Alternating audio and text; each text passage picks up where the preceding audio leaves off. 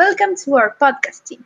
This channel, Political Intolerance Among Students, is developed by Catalina Mellado, Valentina Concha, Maria Antonia Rivas, and Annette Bloguer, third grade students of St. Gaspar College, as part of the final project for Elective 1, Participation and Argumentation in Democracy, carried out by Ms. Monica Chamorro. Uh, we are going to be presenting the last chapter of our channel entitled How to be Tolerant and Accept Tolerance in Argument. Hello everyone! We have reached the last chapter of the channel, but don't be discouraged.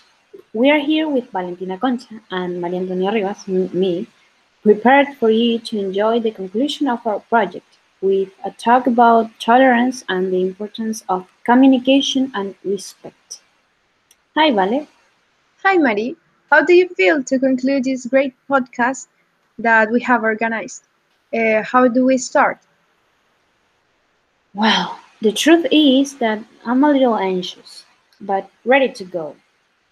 To begin with, I would like to emphasize the importance of politics in our lives.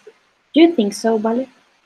I think you're absolutely right, Marie, because just as Aristotle once says, the human being is a political being, in the sense that when living in society, a certain organization is necessary to make coexistence possible. Taking this into account, politics has to do with the decisions made within social groups, allowing us to develop and transform it with the aim of serving and achieving a common good. Despite this, sometimes we can even politicize the acts of our daily lives, such as our relationships, and with it, we often fell into mutual discrimination with these people just because we don't share the same ideology.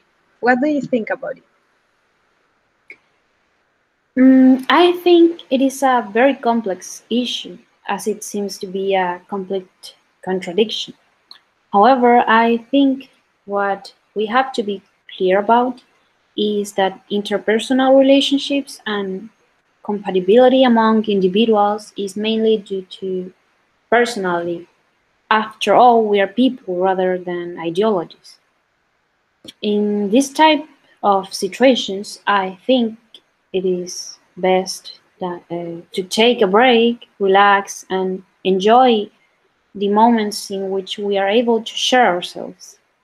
Making our political ideology known should be more of an analysis of perspectives than a struggle to define which the best position is or which position is the wrong one.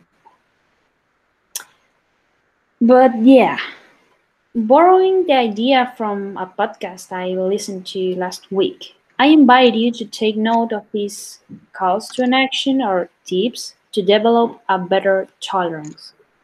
Yeah, well, the first is listen. Instead of imposing our criteria, let's try to listen to the other. Think. Before contradicting an opinion, let's think carefully about the answer.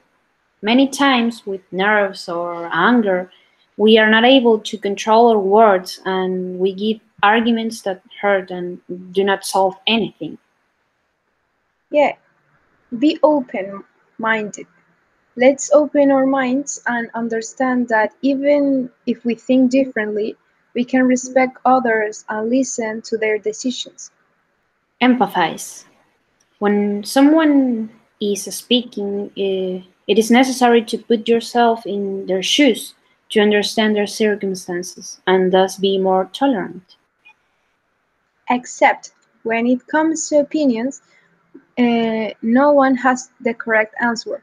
Nobody has the capacity to know an absolutely true. So nobody is more intelligent than other by the mere fact of thinking one way or other. And remember, don't enter into a dispute because two opinions contradict each other. It is better to be compassionate so as not to make the situation worse and to provide different alternatives so that the discussion does not become more and more complicated. Yeah, that's true. You can find more of these tips at psiquia.com. And last but not least, remember the importance of communication.